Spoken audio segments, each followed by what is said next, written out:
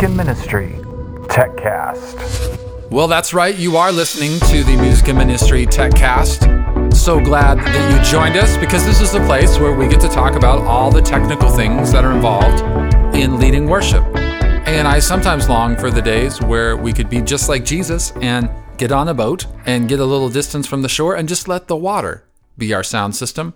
But that is not the world that we are living in, because most churches are not located right next to a lake. And we have these sound systems that then we have to figure out how to use, and they're expensive, and there's lots of buttons. So today I wanted to talk a little bit about the EQ section of your soundboard, because it really is one of the most important areas of sound. And there's lots of things that you can do to affect the sound before it even gets there, and a lot of things that come after the soundboard that affect it as well. But so many churches are afraid of that EQ section. And some of them have even had tape across the soundboard that was like, do not touch.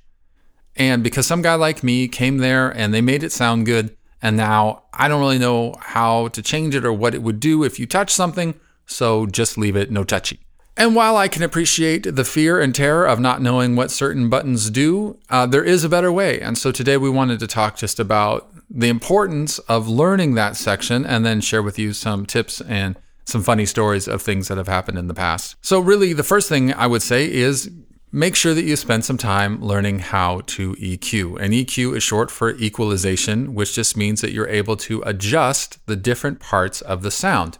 You can make the low sounds louder, or you can make the high sounds louder or quieter, or the midsection. Or if you have more advanced equipment, you can then be very precise in the area that you're affecting. Which brings up a big point in that not all sound systems are created equal. And there are some where you only get one knob. One of my favorite stories of soundboards was using the Fender Passport, which was a portable sound system that had an internal battery that lasted, like 2 or 3 hours, and you could take out and use. But for EQ, it only had one knob, and it was either blue or turned to brown. And so we thought that was very funny. And so we kept asking, can I get a little more blue?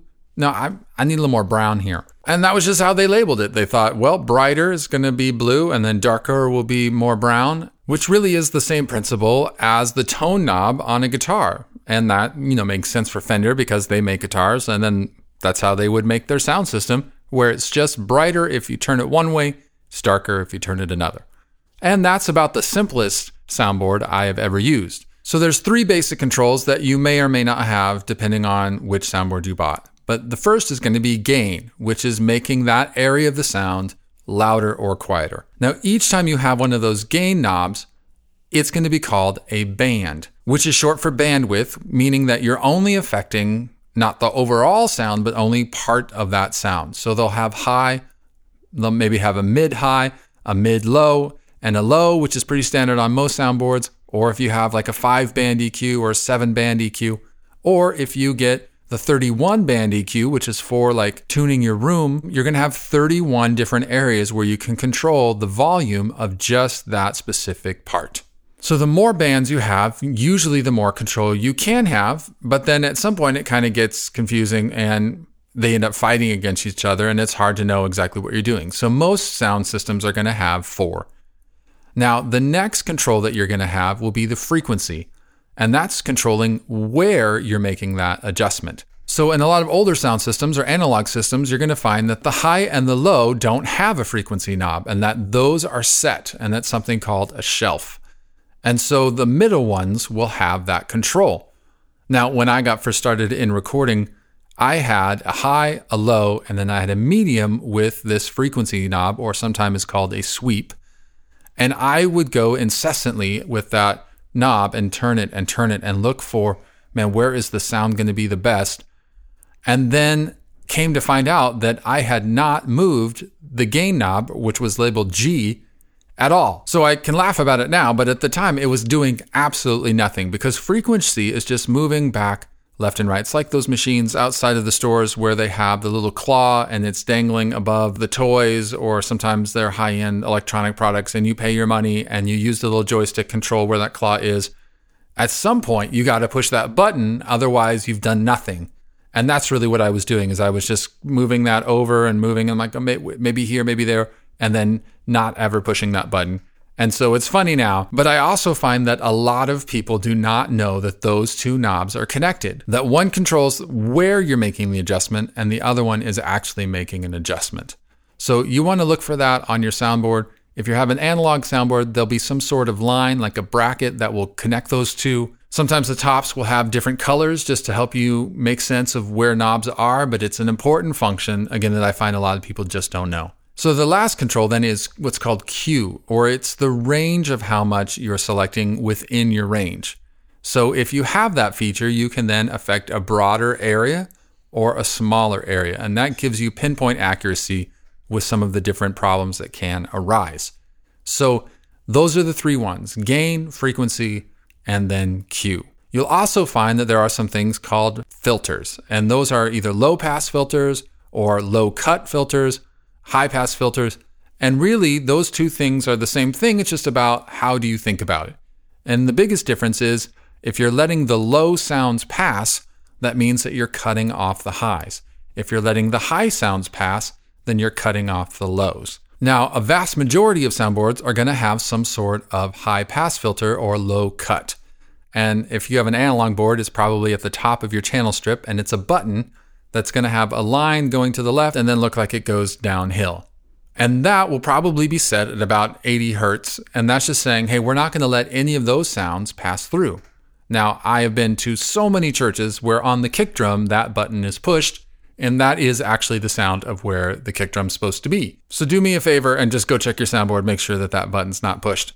But you do want to push that on all of your vocal channels. You would do that if you were miking your cymbals, because that then says, hey, vocals aren't going to be down in that range. We might as well just cut them off and only let the ranges pass through that are going to be heard.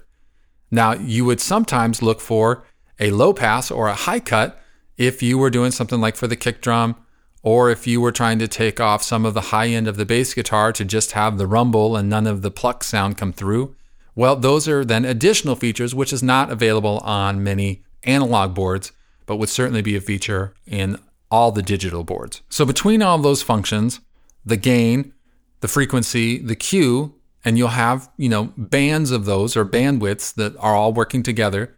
And then you'll have a high pass and then a low pass. The last thing that I will mention to you about EQ is that the new trend that's coming out is to have dynamic EQ. And it's a new frontier. So, hey, there's new things to learn. So really what a dynamic EQ is that you're allowed to set certain responses if something happens. So one of the main things would be a de-esser. What happens is that you set the sound and then all of a sudden somebody says an S or a sibilant sound. And then the next thing you know, you're like, whoa, that's too much. It's too bright. Let's turn down that brightness.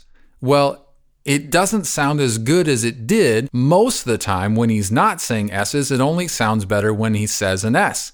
So rather than adjusting for when it's bad, we will adjust for what it's good and then have this filter, this way to change dynamically when he does hit an S.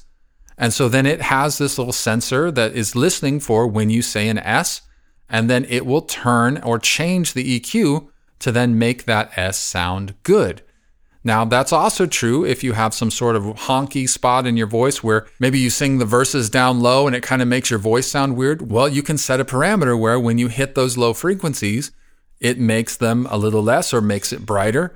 And so then you're able to adjust on the fly, depending on how you're singing, what the EQ is.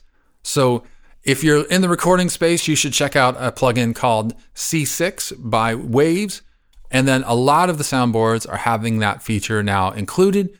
So dynamic EQ. Well, hey, that is a lot about EQ. Hopefully you knew some of that and hopefully you didn't. So that way you can press into the next level of things. Well, hey, if you have any questions about EQ or some other subject technical, please feel free to give us an email at musicandministryconference@gmail.com. You can visit our website to find all kinds of other information at musicandministry.co. Well, we hope you join us again next time. And until then, be techie, be awesome, and God bless.